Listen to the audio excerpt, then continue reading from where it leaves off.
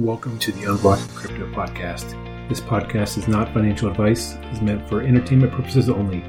These are just the opinions of a couple of rambling wrecks. Alrighty, Hal. Welcome back to another episode number 14 of Unblocking Crypto. This week, we're going to talk a little bit about stablecoins, since we didn't really address that last week. Before we jump into that, though, let's talk about some of the news. I mean, there's a lot of really exciting things going on, so I'll let you get started first. Yeah. So the first thing I wanted to talk about was this video that Janet Yellen going over Bitcoin and kind of just talking about the basics of Bitcoin. And the first time I saw it, it was on Twitter, and it looked like a deep fake. Like it looked like a crappy fake video with like a crappy fake green screen. And she sounds kind of like a robot. So it was like, this doesn't seem real. So I kind of dismissed it. But like it kept popping up, and a lot of people were kind of questioning, is this real or not? And a lot of people were like, yeah, this is real. Here's a link.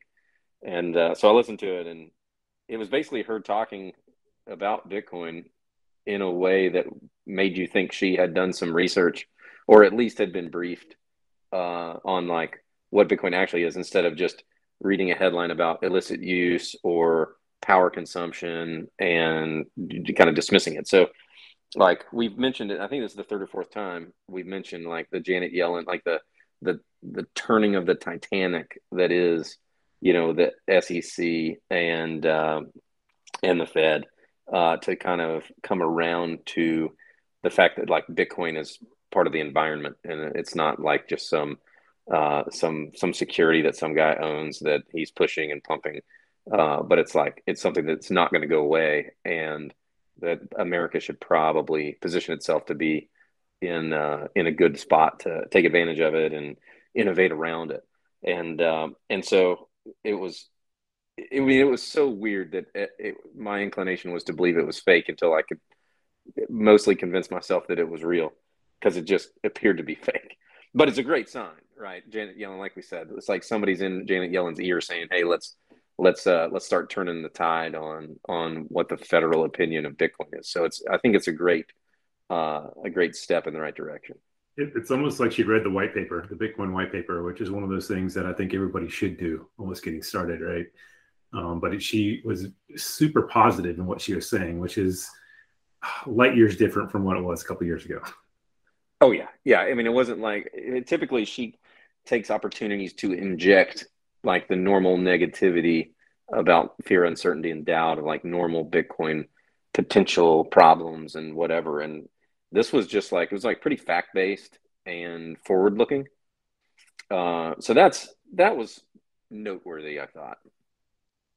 The second piece for me is we've talked about, and if you listen to like institutional investors, as interest rates come up, bonds go down. The value of bonds go down because the new bonds that are issued have a higher interest rate attached to them. So we're seeing that now. It's been talked about for a year. When interest rates are zero, they can't go down anymore. So bond values don't go up. And the bond market is interesting because it's huge. It's like 3 or 4 times as big as the stock market, the equities market. So it's over $100 trillion. And all of them are making negative real yields because inflation is at least 8%. And I think most people believe it's more because not everybody cares so much about buying what's in the basket of goods for the CPI. A lot of people like to buy investments and like to buy assets. So if you like to buy assets, your inflation rate's higher because look at real estate, look at the stock market. And so the bond market in decline, a lot of these people have to feel the pain before they realize something bad is happening. I was in a small bond position for municipal bonds because they're tax-free. And I actually had a call a few weeks ago with the bond guy that is attached to my financial guy. And I was like, why am I still like, why should I still be in bonds? And he talked to me about all this stuff. And I'm like, well, explain to me why bonds are going to make money.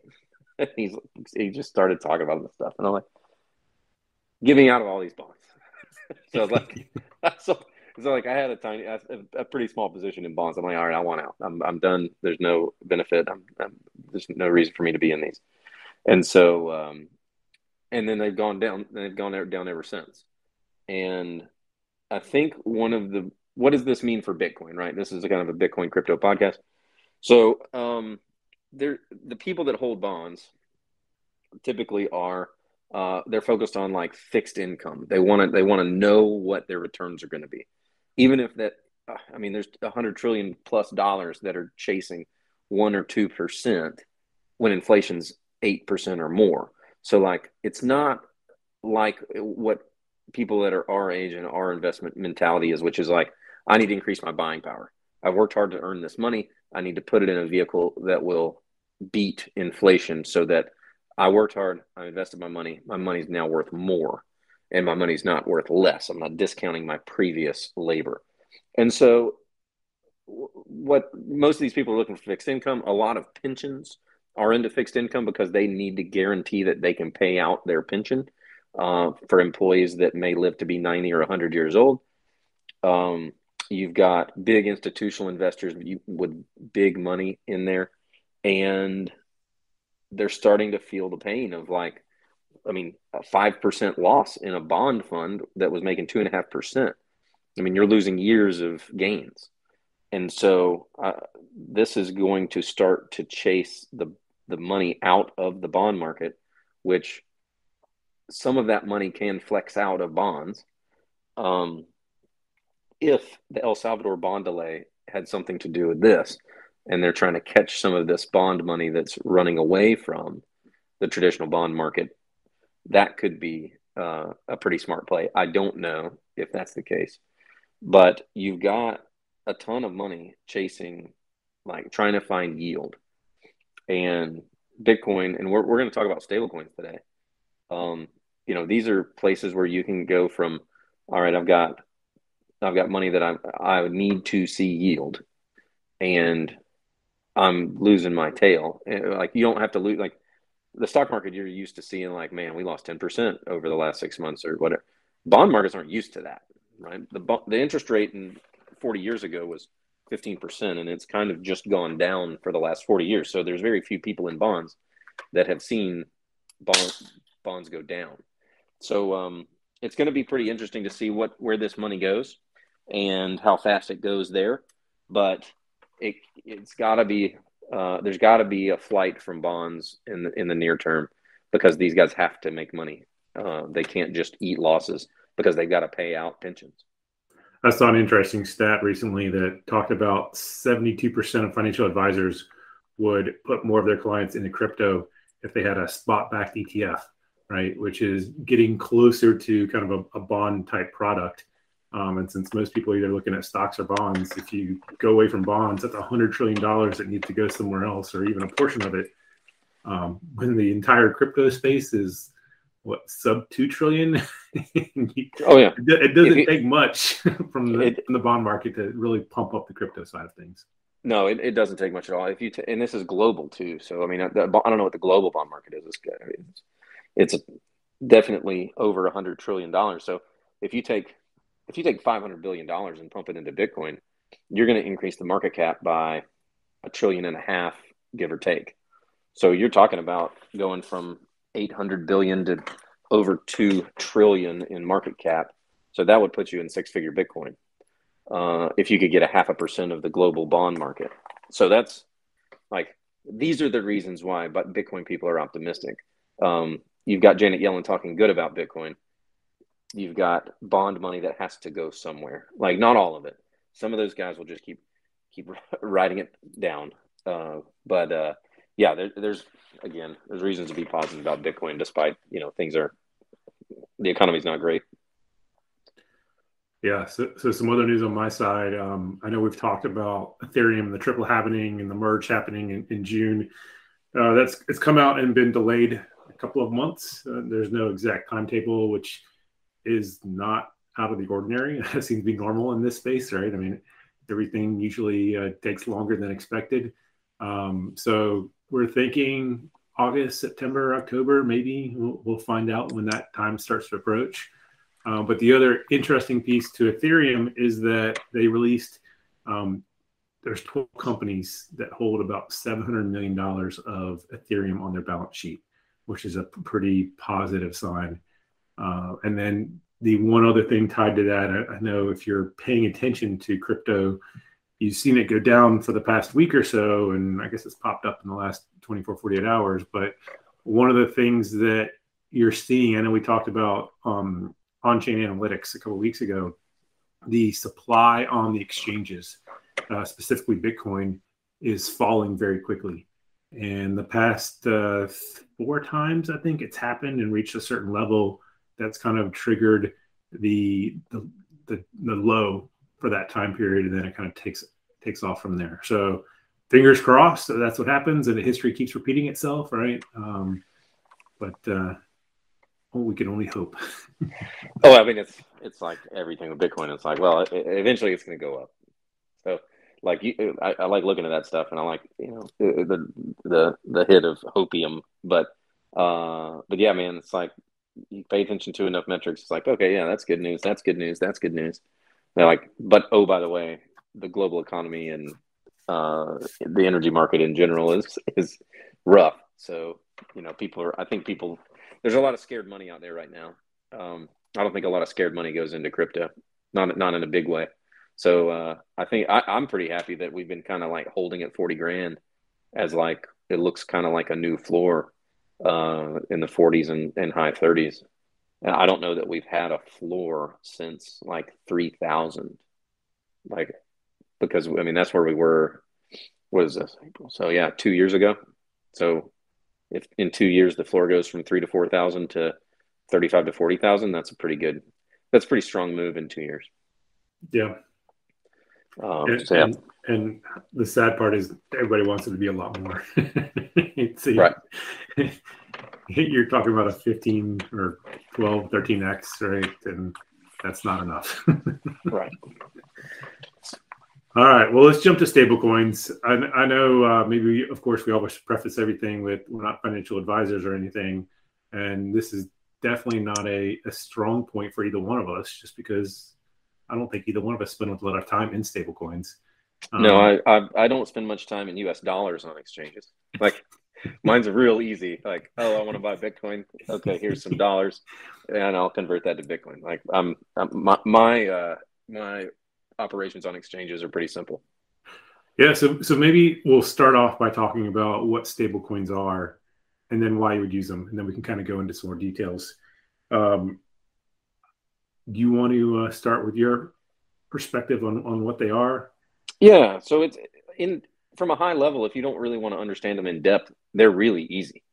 It's basically they're a digital token that's pegged to an asset, like typically, and what we'll talk about almost exclusively today is the US dollar.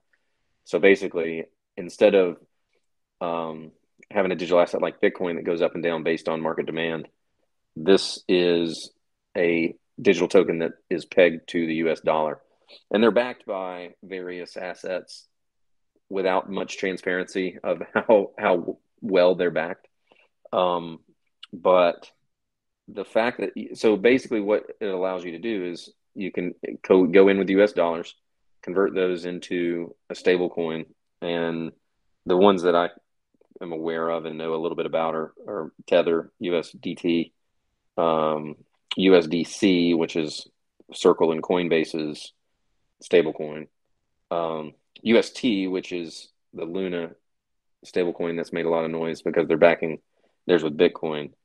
Paxos has one, USDP, Gemini, the Gemini dollar, GUSD. So there's a lot of them, and they're all equal to $1 if you look at their price. So or they try to stay equal to $1. They're right. Not an exact... Yeah, sometimes it's like 0.995 and 1.01 and stuff like that, but they work to be pegged to the dollar. Which I think people in America are like, well, that sounds easy to do because it's $1. But if you're talking about a global asset that can be exchanged for other global assets, the dollar isn't stable against global assets. The price of oil in dollars moves. Everyone knows that. and then you know about exchange rates into other currencies like the euro and the yen and the yuan and all of these things. So like, but if you're in America, you only use dollars, dollars, dollars, dollars. Like you live in a stable environment. So this might take a minute to kind of consume and understand that, like, oh, you're looking at buying something against, like, everything's moving. You're just happen to be always standing on the planet that has the dollar. When you start to jump to other planets and you realize that the dollar planet's moving, and now you're on a moving planet as well, how do you keep the dollar pegged? It's a little bit more of a challenge. So, um, you know, to me, those are kind of the big ones. I think it's nice, for people that get into crypto and go jump from exchange to exchange to buy different assets. They can they can go to their trusted exchange that they connect to their checking account. They can go into U.S. dollars, and then they can convert those dollars into a stable coin, and then they can bounce from that exchange to any other exchange without taking any risk of jumping into Ether and paying gas fees, or jumping into Bitcoin and taking price risk. It's always pegged to the dollar.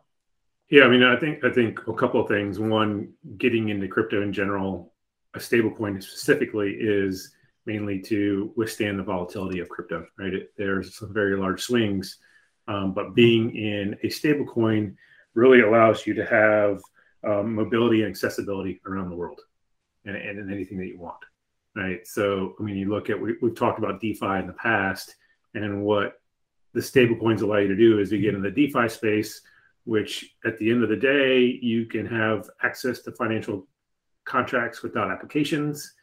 You can avoid a lot of the financial middlemen, mainly the banks and all the fees that they charge. So there are some advantages of using stable coins, and then we can talk about some of the rates that you can get later on. Another couple of things to add from what I see, and it's difficult because not all stable coins seem to be created equal. A lot of the guys out there are trying to do monthly audits, right? And their reserves are, for the most part, cash-based assets, although there is gold, precious metals, even other cryptos that they have as reserves. And from my perspective, I think there's really two main types of stable coins. One is a reserve-based, and the second one being an algorithm. I can't even say that word. Algorithmic. Yes, thank you. So I mean, I think I don't really understand how the algorithms are going to keep a currency where it needs to be. So that doesn't make sense to me, especially if there's a bug in the code, right? From a reserve perspective, there's probably two different directions you can go from there, and one is centralized and one is decentralized. So with some of the censorship that's happening around the world, decentralized might be nice, because if it's centralized, it can still be locked or frozen. The benefit of maybe being centralized would be if somebody hacked your accounts, the centralized location could freeze that money until something was determined who was correct or incorrect, right, and transferred back if needed. Right. So, okay, so that talks about what they are, why you would use them. I'm struggling and almost describing people how they work, right? Because there still seems to be a little bit of a black box in there on how it officially ties. The one thing that I can somewhat describe is some of the decentralized stable coins. They do kind of their assets are based on other cryptos typically, and there is a algorithm that's you only get about 50% of the asset or so that you put up. So if that asset drops a lot, your collateral gets called and everything's good. Is that the way you understand it?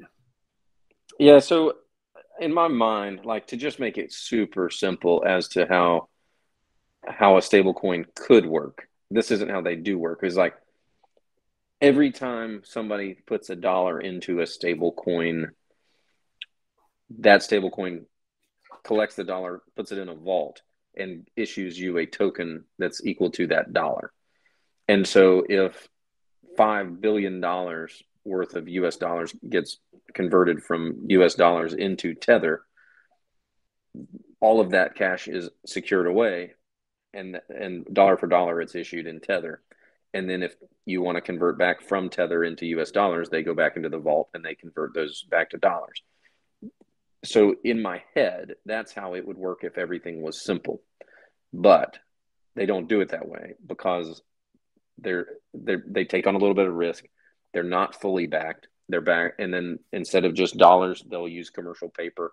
They'll use treasuries.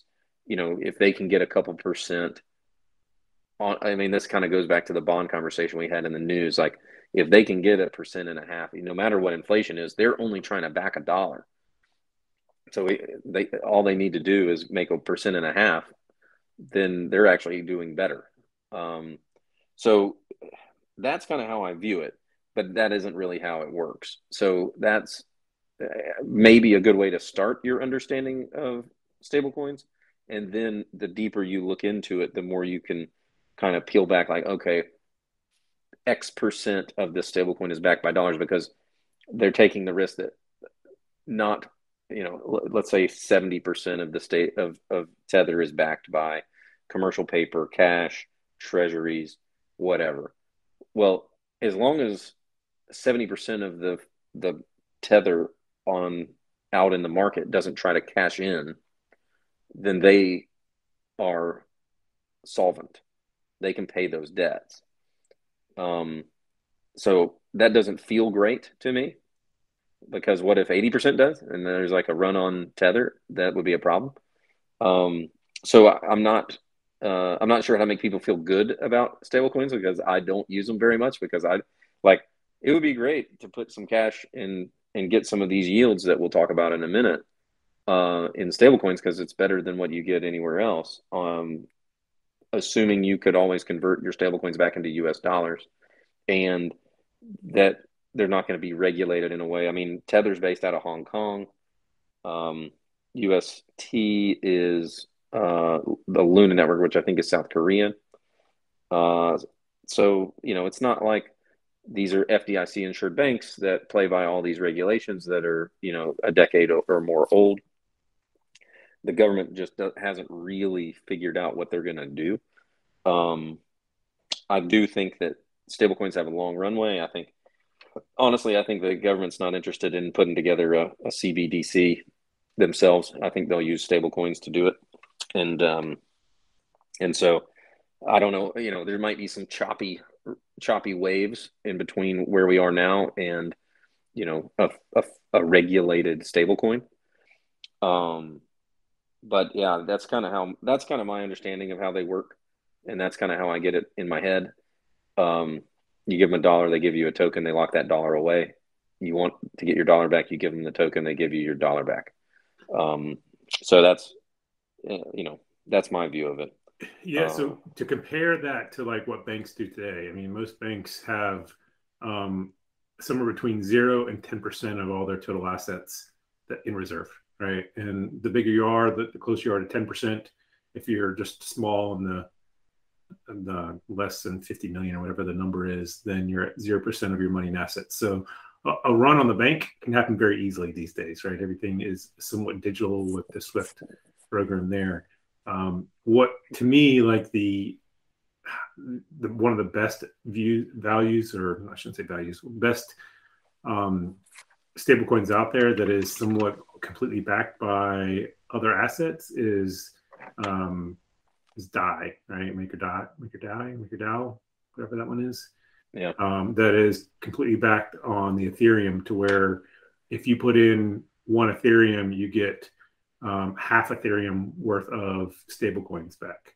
So that if your Ethereum ever drops down to less than 50%, your stablecoin, pretty much your collateral gets burnt, and that stablecoin exists, right? So it's really weird how all that happens, but it's kind of the same concept, where they have a reserve sitting in a wallet somewhere, so that if you need it, or if they need it, they can have it, but it's locked up until you turn it, you ask for it back. Right. Yeah. If you're, it's nice. The nice thing about crypto is that you can tell, right? Like, it's when you talk about being auditable in that situation, if your stablecoin's backed with crypto, then you can audit it fairly easily. You mentioned banks and stuff. Like, you used to have fractional reserve banking where a bank could loan out $6 for every dollar they held in reserve, and they did away with that, right? So they can just lend as much money as they like, and reserves aren't, and there's no auditing. I don't know how much reserves my banks hold. I guess it doesn't matter as long as everything's good, and that seems to be the mentality of how the world works right now, which is like, whatever. It seems like it works. Let's keep doing it, and it works until it doesn't. But yeah, if you have a stable coin that's basically 50% collateralized by the reserves held, and those reserves can be just cashed back out, I guess 2-to-1, right? So if you put your MakerDAO back into the exchange and then you get double the value of Ether back, then yeah, I guess they couldn't be run on, because anytime that Ethereum drops below 50%, then they're effectively margin called on those stable coins, right? Exactly. Yeah, so that one probably works, and that one works like the way I think, and not like some of these that are mostly backed by assets. Yeah, that are 99% backed or 101% backed, right? It's hard for it to be truly backed 100% at all times without having another way of handling it. Yeah. Well, it's also like impossible to audit if you're backed by cash and treasuries. Like, by the time you got an auditor there and audited it, a month would go by and everything would be different, and you wouldn't know if you're backed or not, because you'd be issuing more stable coins. Whereas with crypto, you could just run a program based on the wallets that are owned by the entity that's issuing the stable coin, and you can determine the value of the Ethereum held in reserves. You can determine the value of the stable coin issued, and then you can have an immediate or real-time knowledge of how the stablecoin's backed. So, yeah, I think that's one of those seems better than the other. So let's talk about, I think what most people will be interested in is, one, where do you even buy them or invest in them, and why would you invest in them? What do the rates look like? So I'll let you kind of start on what you found on your end.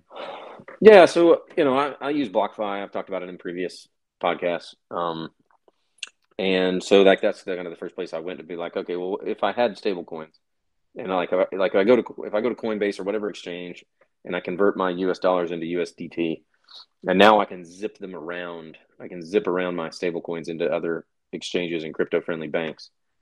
With BlockFi, though, I don't think U.S. non-accredited investors have an option to do that anymore, though. I think you're right. So it's all the same. Let's just say the BlockFi, Celsius, Nexo type of online crypto bank, right? Let's just call them crypto banks, because they're not DeFi, right? They're like traditional. They're like a hybrid between a traditional bank and like a crypto DeFi algorithmic bank. So what you could do, and if you're an accredited investor, which I think they upped the requirement to $5 million to be an accredited investor. But basically, it's simple. It's just like putting money in a savings account. You deposit it in to the crypto bank, and they give you, right now it's between 7 and 7.25% return. So that's way better than what you get virtually everywhere else as far as return, like guaranteed returns. And I say guaranteed returns. They change these rates often, like monthly at least. I feel like it's monthly. But it's still at 7% right now. And you don't have to do anything. You just let it sit there. So that's like to me, that's like the simple, easy, if you're new to Bitcoin and new to crypto, that's something easy to understand. Yeah, it's probably worth saying like BlockFi is currently being regulated and trying to discuss regulations with what I guess is the SEC as the regulating body. And so they have kind of everything frozen right now. Like I have funds in BlockFi that I'm still receiving interest on. I can withdraw those funds, but I can't deposit more funds. And I don't feel like that there's a risk. I haven't just withdrawn all my funds and ran away because it seems scary. Like it doesn't, like the communication that I've been looking at is basically, we're just waiting to get through the regulation, and then we can reopen. Like they pushed the line too far. The regulator said, "Hey, we need to regulate this. Pause everything. We're not going to seize funds, and there's a future where this is fine." But right now, we're not going to let you accept any additional funds. I think Celsius might be in the same boat or about to be in a very similar boat. But it seems to be, as long as you're outside the U.S., everything is normal. It's just inside the U.S., the government is protecting us. Protecting us from those dangerous 7% returns. Yeah. So you're grandfathered in if you have it in, for sure, because I'm keeping mine in the same. I'm not touching it. There's no reason to at this point. But there are still other places like Voyager that you can get those type of returns. I mean, they're almost, I guess for now, right? There's talk about that going away at some point too, that they'll be looked at. But I guess at this point, it's get in while you can be grandfathered in and let everything happen and go from there. Yeah, it's there's growing pains in crypto and being an early in innovation. This is part of it. And then, so that's like what I would say is like online crypto bank returns. And then there's like DeFi type returns. The one that I know the most about, because I have a friend here that does it, is using the Anchor protocol to get returns on UST, which is backed by Bitcoin, or is currently being backed by Bitcoin and the Luna token. And they're up to like 19% and change. I've got a friend of mine. I met a person in town that every morning they get a loan against their Luna. They deposit it, onto the Anchor protocol and earn return all day. And then before they go to bed, they withdraw it and return it to Luna, because they don't want to go to sleep and wake up and find that they've been margin called on their loan against the Luna. So anyway, it's she said it costs her $0.25 in the morning and $0.25 at night to get 20% on her money for half of the time. And she, they had a decent amount of money in there, so it was worth it to them to be able to sleep at night. But that's kind of like, I don't blame them. Because it's a weird world, man. And like, if you're not fully, some people are just like, yeah, this is the new way that the world's going to operate, and I'm just early. And some people are like, yeah, this seems super sketchy. I'm willing to halfway do it. And so you can, but it's, what bank can you get a loan in the morning for $0.25 closing costs and then pay off that loan for $0.25 at night, and then do that every single day and make 19% by depositing your loaned money into a different account? That is very interesting. Yeah. So that's the most interesting stable coin yield story that I've got personally. Yeah. So I think yielding it is probably one of the safest ways, right? Because you're holding it the entire time. There are other options out there. I know KuCoin allows you to lend it out, which you're going to get something very similar to the 20% by lending it out to people. The platforms like KuCoin, and I'm sure there's other ones out there that are doing it too, are handling a lot of that work for you and somewhat insuring it, but I still don't understand if it's completely insured. I don't know how anything could ever be completely insured. Even stuff in the bank is FDIC insured only up to like $250K, right? So there are lots of options, and all stablecoins allow you to do is pretty much explore the DeFi world and get into almost whatever you want at this point. So Yeah, and to add to like this is not investment advice, I would argue that I really don't understand how you can get 7%, much less 20% returns on your stablecoin in a sustainable business model for the the person issuing that 7 or 19%, because they need to be making money on that, which means they're making 10 or 25%. And I don't know who's paying 25% for money right now, because money's the cheapest thing out there, even with interest rates bumping up some. Well, typically with a bank, if they have $1 in assets, they're loaning it out 10, 15 times, right? So even if they're making 5%, you're making probably 50 to 75% on that dollar, right? So I think the whole concept of DeFi is taking that and spreading it back to the individual token holder or shareholder versus the bank taking it all. I still don't understand if this is really happening in the stablecoin space. So there's still a lot of questions, I think, from both of our perspectives on how this really works. It seems to be working, and Tether survived their assault on are they really holding all the assets or not here recently. So I'm intrigued to see what happens next. Yeah, I mean, I'm definitely interested. If it was, and this is another piece too. Like, I like right now, I'm kind of holding more cash than I normally do because everything's really weird. I would love for that cash to be making 7% or 20%, but I'm not doing it. There's a reason why I'm not doing it, because I just don't get it. It seems risky and it seems weird, and so I'm like, yeah, I'm sitting on cash, and I know it's getting inflated away at almost 1% a month. Like, that's awful, but maybe I'm talking myself into buying some stable coins and getting 7% back. Well, to me, the one that's intriguing, have you heard of the Akala network? No. It was so we've talked about Polkadot before, right? One of the smart contract platforms. Akala was, I think, the first parachain slot winner on the Polkadot network. And one of the things that they've done is created a stablecoin. I think it's AUSD, and it is backed by not only some of the Polkadot big chains, but also Bitcoin, Ethereum, and a few others. But it is similar to DAI, where it's crypto backed, not 100%. And then the benefit is with Polkadot, it can be used across all their different platforms. So the Polkadot ecosystem has 100 of the parachain slots, right, that all talk to each other, and then tons of other chains on top of that all connect through those main 100 slots. So having that will theoretically be really good. But I'm not in it now, right? I'm excited about it. I agree with you. I want to put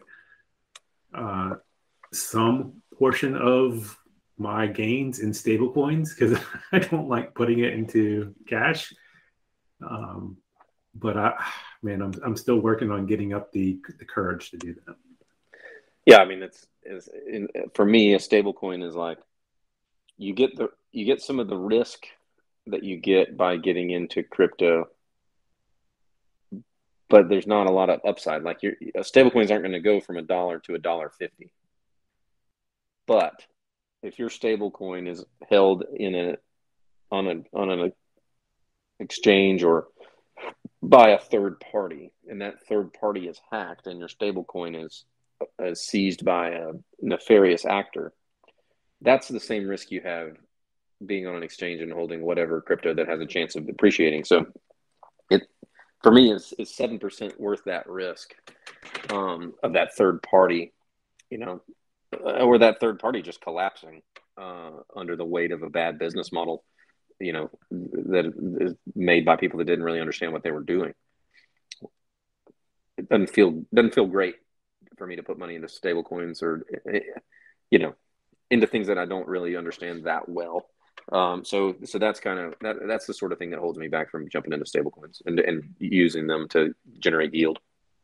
Yeah, I mean, I think, and this is going to start to go a little more technical than we probably should be going, but to me, one of the ways that I can somewhat justify it in my head is that people are borrowing stable coins to do yield farming and getting some very good returns on yield farming, which then turns around into, okay, we'll give a little bit back to those people that are giving us their stable coins to borrow for a little while. So I keep hoping that that's how it's happening. But I think the problem with crypto in general is there's so many different things to look at, and to try to be an expert in all of these is next to impossible. Right. So this is almost us trying to persuade ourselves that stable coins are going to be okay to use in the future. But it's going to be do your own research as always, and we'll kind of see where it goes from there. Yeah, agreed. Well, cool. Well, I think that's a good short primer on crypto in general, or on stablecoins. Is there anything else that makes sense to leave the audience with before we leave? No, I think if you're looking for a yield in stablecoins, just be aware that you can also get yield through staking and holding crypto on those like crypto account, online crypto banks. So it's not as though you have to be in stablecoins in order to generate yield. But yeah, I think I've maybe over exhausted my knowledge of stablecoins in this one. Well, just to throw out another idea of what a stablecoin could look like, one of the things that is actually a stablecoin is a WPTC. It's a WBTC, wrapped Bitcoin, right? So you have a Bitcoin on the Ethereum blockchain where that token is actually collateralized by the Bitcoin network, and it's locked in Ethereum until you want it back. So there's lots of different types of stable coins. I think the big thing is the regulation is still super unclear. Like we talked about, hopefully the U.S. does not go to a centralized digital currency. I know Senator Loomis is thinking that's going to be the case, that we're going to stay away from it just because that's the way America has typically been. But there will probably continue to be growing pains on stable coins, at least for the next few years, as everybody starts to figure out what they are and how to use them. Right. Cool. Well, Hal, as always, thanks for joining, and we'll talk to you next week. Great. Thanks, Jason. Thanks for journeying down the crypto rabbit hole with us. If you're interested in learning more about crypto, please join our private Facebook group, Unblocking Crypto. It's a small community discussing new ideas and just asking questions to learn more. Hope to interact with you there.